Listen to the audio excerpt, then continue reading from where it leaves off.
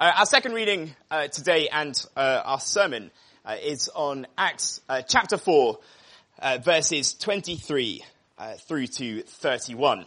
So you can find it on page 1099 in the church Bibles. Before I read that though, let's pray together.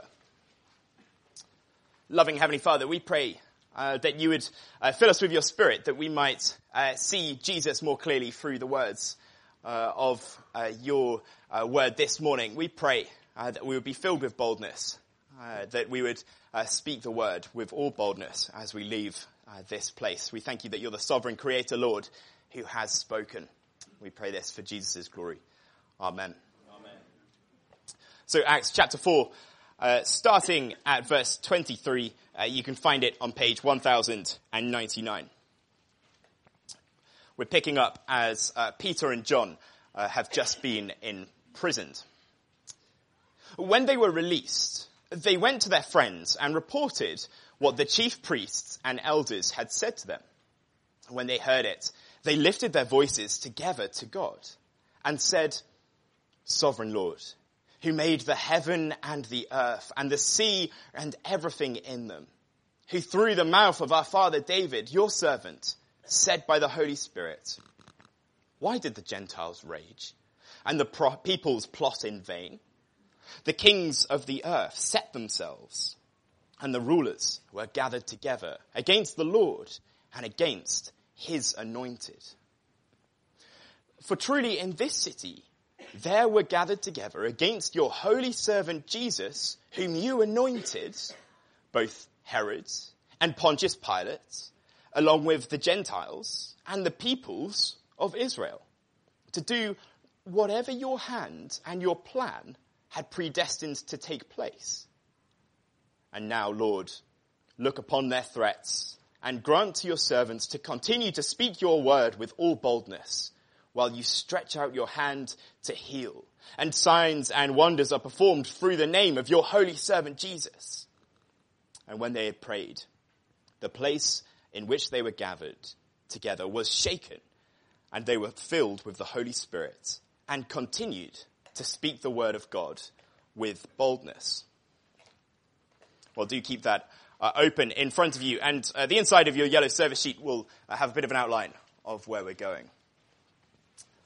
The question this morning really is, when it feels as if the whole world is against God and the gospel, what will you do? Kate Forbes, the Scottish National Party MSP, was written about in the papers during her leadership campaign as an extreme Christian whose views couldn't be tolerated by modern society. Tim Farron, the former leader of the Liberal Democrat Party, stepped down convinced that a Christian can no longer effectively lead a political party. These are famous examples, but the reality is that it reflects a lot of what we see in our culture, in our popular culture, in our media, in our social media, what it says about Christians. Your views aren't right. Or you can be a Christian, but keep it to yourself. Maybe at your work, you've been told it's best to be quiet about being a Christian here. It can be quite a scary thing, a difficult thing, and something that we need God's help for. We're looking in Acts, this account of the first Christians, first followers of the risen Jesus Christ. And after he ascends, he sends his Spirit to empower his followers to be witnesses to the very ends of the earth, we saw in Acts chapter 1. And we're picking up today just after Peter and John, two of Jesus' followers, had been hauled in front of a massive trial at the temple because they had healed a lame man, a man who couldn't walk. And they said before all the heads and rulers and powerful people that it's the risen Jesus, whom you crucified, that has empowered us to do this. And they get threatened. They get told, don't speak about Jesus anymore.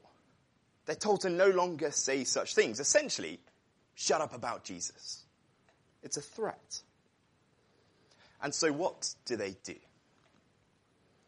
Well, when the world seems against the gospel and against God, they pray to him. Look at verse 23 with me. When they are released, they went to their friends, repeated what the chief priests and elders had said to them. What did they report back? Well, if we sort of scoot back to verse 18, we can see that Peter and John were, they called them and charged them not to speak or teach at all in the name of Jesus. And verse 21, and when they had further threatened them, they let them go. So Peter and John, probably feeling quite fortunate to have escaped with their lives from this big trial, they go back to other believers, the apostles, and those who'd likely come to faith through the apostles' teaching. And when they hear what was said and done to Peter and John, and how they've been threatened and told, be quiet about Jesus, don't talk about him anymore, they pray to God. Look how they pray. First, we see who they're praying to. The sovereign creator God who has spoken. Verse 24, when they heard it, they lifted their voices together to God and said, Sovereign Lord, who made the heaven and the earth and the sea and everything in them. First, the sovereign Lord. It means the God who is powerful, in control, who rules over all things. They start their prayer. God, you're in control. You're in charge. And in fact, we see verse 28 that even, they say, even those against God do whatever his hand and his plan has predestined to take place. Basically, all the people against God, they're doing what he's decided will happen. God, you're in control. They say you're the one who has decided what will happen. Now, maybe you're here today and the question immediately comes to your mind. Well, if God is in control, what's the point in them praying to God who is in control, who knows everything that's going to happen, who has predestined things to take place? So, what's the point in prayer? I guess the second question that follows on naturally is, well, does prayer actually even change anything? Well, the sovereign God commands by his holy word that we pray. It's not an option for a Christian. It's required. We're told to do all things through prayer and supplication in Philippians 4. And Scripture is very, very clear that prayer changes things. If we don't seek God in a biblically informed way, James 4:2 says, you don't have because you don't ask. Essentially saying that prayer changes things if we seek God in a biblically informed way. There's plenty that could be said philosophically, theologically, but those are the two headlines. Christians are told in God's word to pray, and they're told that their prayer changes things. The sovereign Lord. Next, the creator God. Verse 24 again, God is a sovereign Lord who made the heaven, the earth, the sea, and everything in it. He made everything. You, me, the people sitting next to us, the mountains, the seas, the people who put Peter and John on trial and threatened them. God has made them all. The details of their life are open before him in such a way, almost as if the characters of an author writing a novel are best known by that author himself. So we are known by the author of life. He is the creator God who knows all things, who made us. And he's the God who has spoken. Verse 25, who through the mouth of our father David, your servant, said by the Holy Spirit. He's not a distant God. He's not a God who has made everything, is sovereign over everything, but has sort of pressed play and has stepped back. No, he's a God who has revealed himself to us. Not just in what he's made, but in what he has said. Through Scripture. So these earliest followers of Jesus, they recognize that the powerful creator God is not silent, but has spoken. How has he done that? Well, through Scripture here, it's the Holy Spirit who has spoken through David. David was an ancient king. He wrote many of the Psalms, and we had Psalm 2 read earlier. David wrote that, and we see here that the apostles believed that God spoke through David and that there's one consistent picture in all of Scripture. So rather than saying, as you sometimes hear in modern times, that we can discard the Old Testament because we've got the New Testament, they're sort of different depictions of God. No, the earliest Christians, they thought, this is one consistent picture. What is this consistent picture? Well, that the world is against God and his gospel. Look what David said in Psalm 2. Why did the Gentiles rage and the peoples plot in vain? Chapter 4:26 here. The kings of the earth set themselves, and the rulers were gathered together against the Lord and his anointed. Here David is speaking about how it seems that all the world is against God and his anointed. His anointed means his chosen king. And so we have the Gentiles, all those who aren't Jewish. The peoples, a term for those of Israel. The kings of the earth, the rulers, basically everyone from high to low, far and wide, David said, is against God and his chosen king. And there were times when David really felt this. He wrote it trying to take possession of his kingdom and struggling to do so. And he went through seasons of terrible opposition. It seemed like everybody was against God, his king, and his plan. But look what David makes clear. In the midst of all of this opposition, it's foolishness, isn't it? For them to be pitching themselves against God, they plot, but it's in vain. They rage, they set themselves, they gather, but it's in vain. It's foolish to oppose God. The whole world has set itself against God since the very first humans rebelled against him. And it's been that way ever since, again and again and again. It's what the Bible calls sin. Each one of us in our natural state is guilty of it. And David says it's foolishness. The apostles and the early followers of Jesus were reading this, and they saw that while it was speaking about David's time struggling to take possession of his kingdom, they understood that this was also foretelling what was going to happen to Jesus. So look at verse 27. For truly in this city there were gathered together against your holy servant Jesus, whom you anointed, both Herod and Pontius Pilate, along with the Gentiles and the peoples of Israel, to do whatever your hand and your plan are predestined to take place. Do you see what they're saying here? Do you see what's going on? The Lord said it through David, but we've seen it with our own eyes in this city. The anointed one, Jesus, God's chosen savior, killed by the peoples, Pilate, Herod, these rulers. They all set themselves against Jesus to kill him. But in their prayer here, these early Christians, what do they say? This was God's plan. Hundreds and hundreds of years before, when David wrote these things, it was the Holy Spirit working through him, foretelling God's plan to save his people from their sin. God orders all things by his secret will and brings things to pass that he determines, even through the work of the seemingly wicked. The chief and sole direction of all that happens in this world. When the Gentiles rage, they held on a lead held by God. When a dog is on a lead, it is able to bark, but it can be reined in a moment's notice. This is what these earliest Christians do when they're faced with threats. They pray and acknowledge that God is the sovereign creator Lord who has spoken. And there's one consistent picture that the world is against God, but that God's plan has come to pass. And it's the basic good news, isn't it?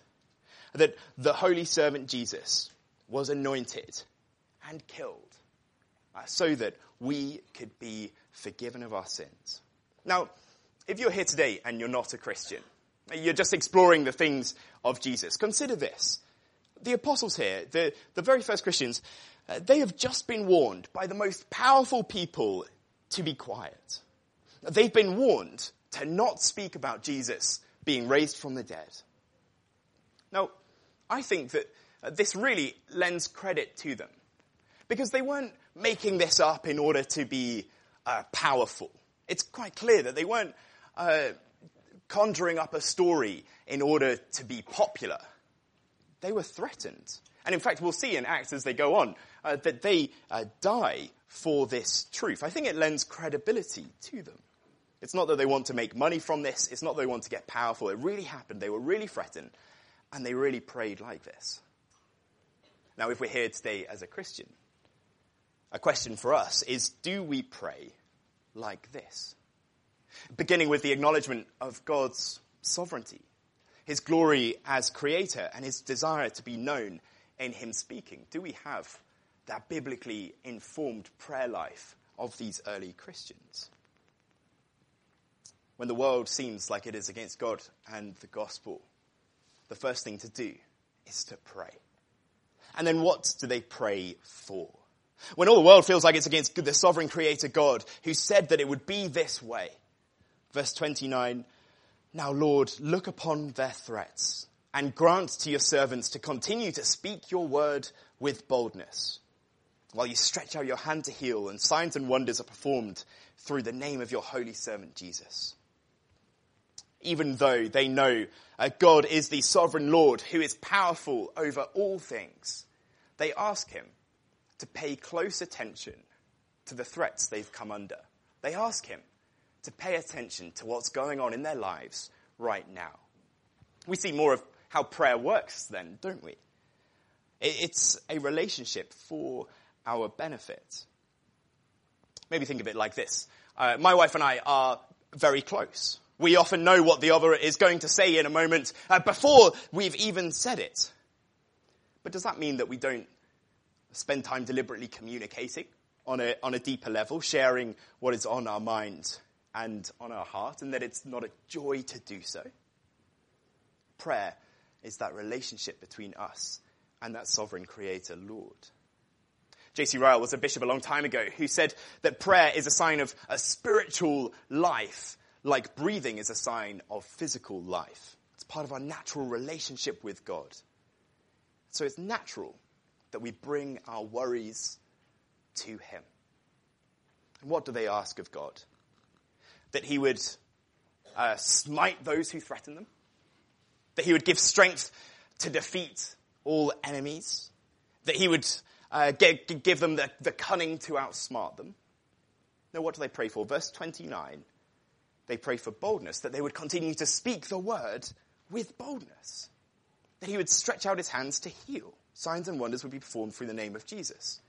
Now, we'll look in a lot more detail about signs and wonders in a couple of weeks' time. But sufficient to say for now, the apostles pray for that healing would happen rather than miraculous sort of harm on their enemies, which is interesting, isn't it? They're not looking for vengeance on those making threats, but for God to work good healing through them. But what would it be like for us to pray for boldness? Boldness in speaking the word. Because when we feel like we can't speak up as Christians, this is a great prayer for us to pray. Have you prayed it before? That God would help you to speak his word with boldness. When families say, we're not interested in hearing about your faith.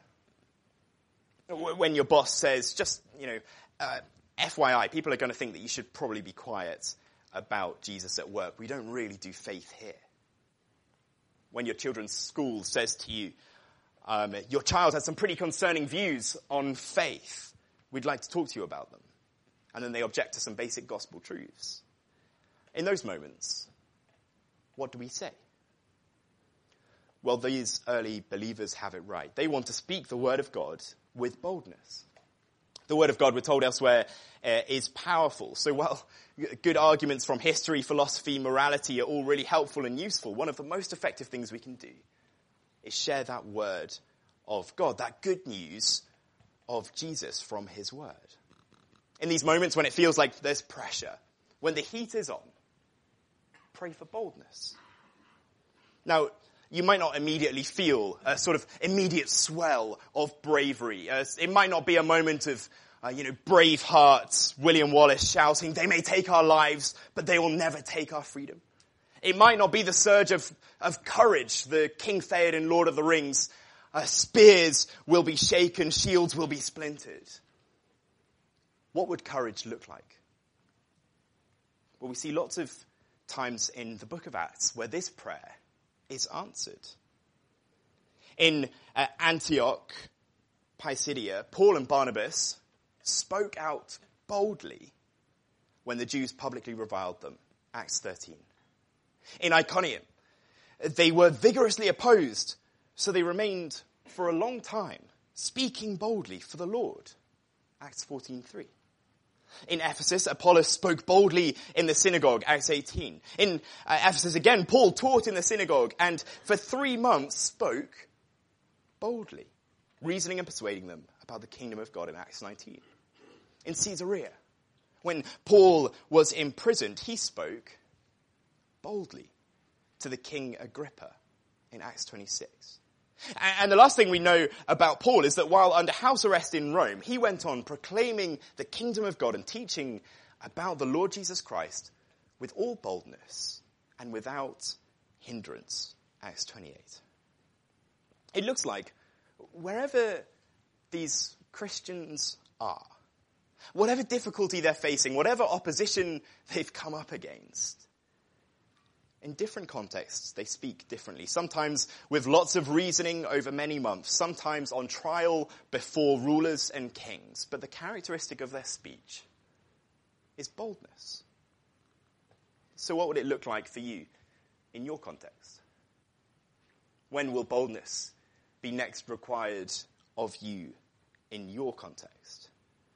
Well, sometime you'll have to speak up. When that happens, consider, like these early believers, the scope of this world. All of human history has been pitched against God and the gospel.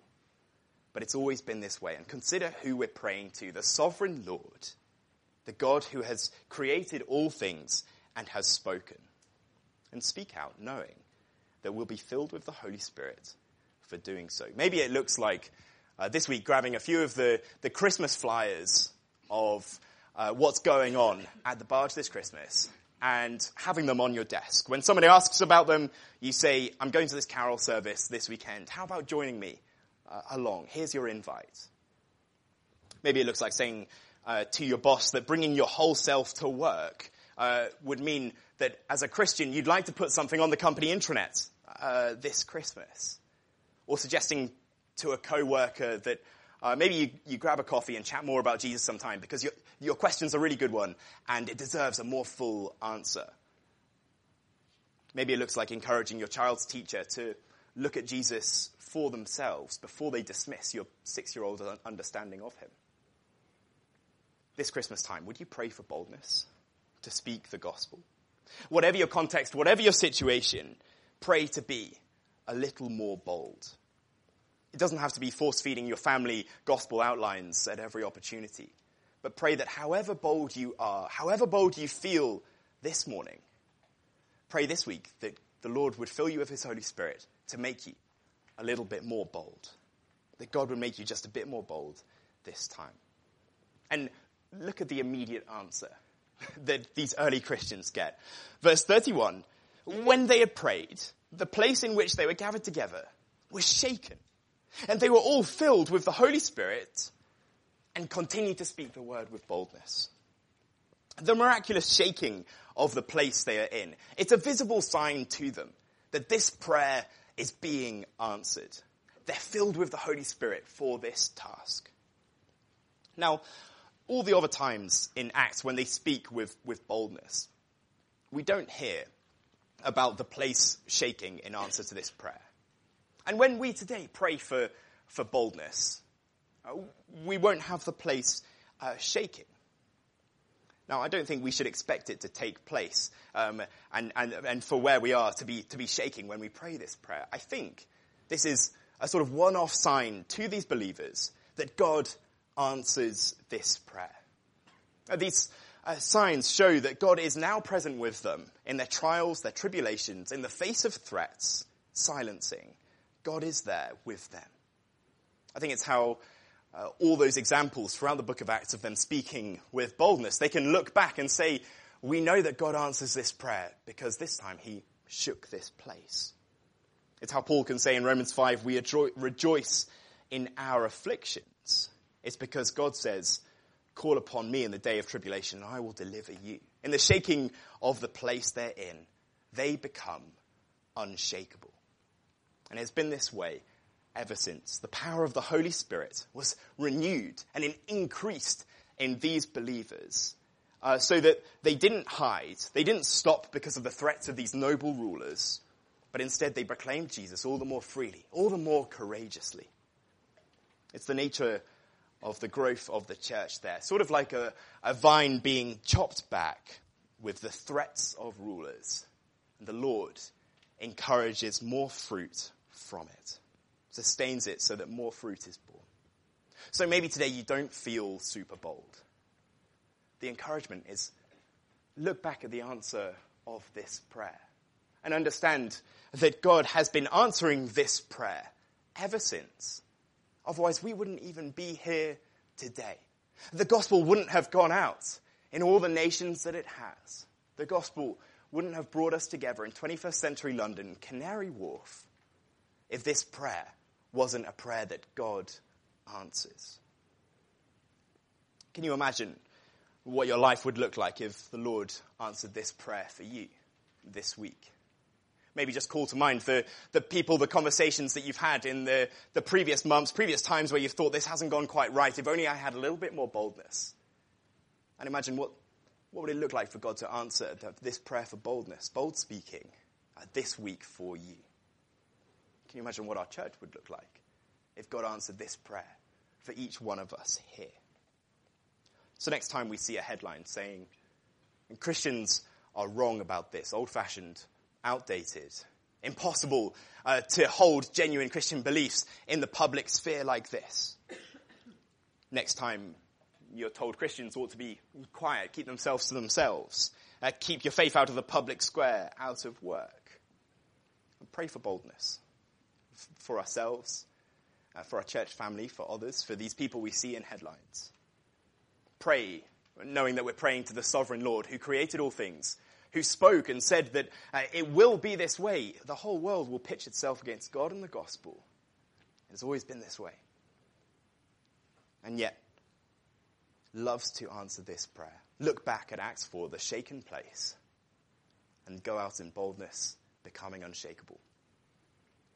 We're going to pause and reflect for a moment in quiet, and then we're going to continue our service in prayer.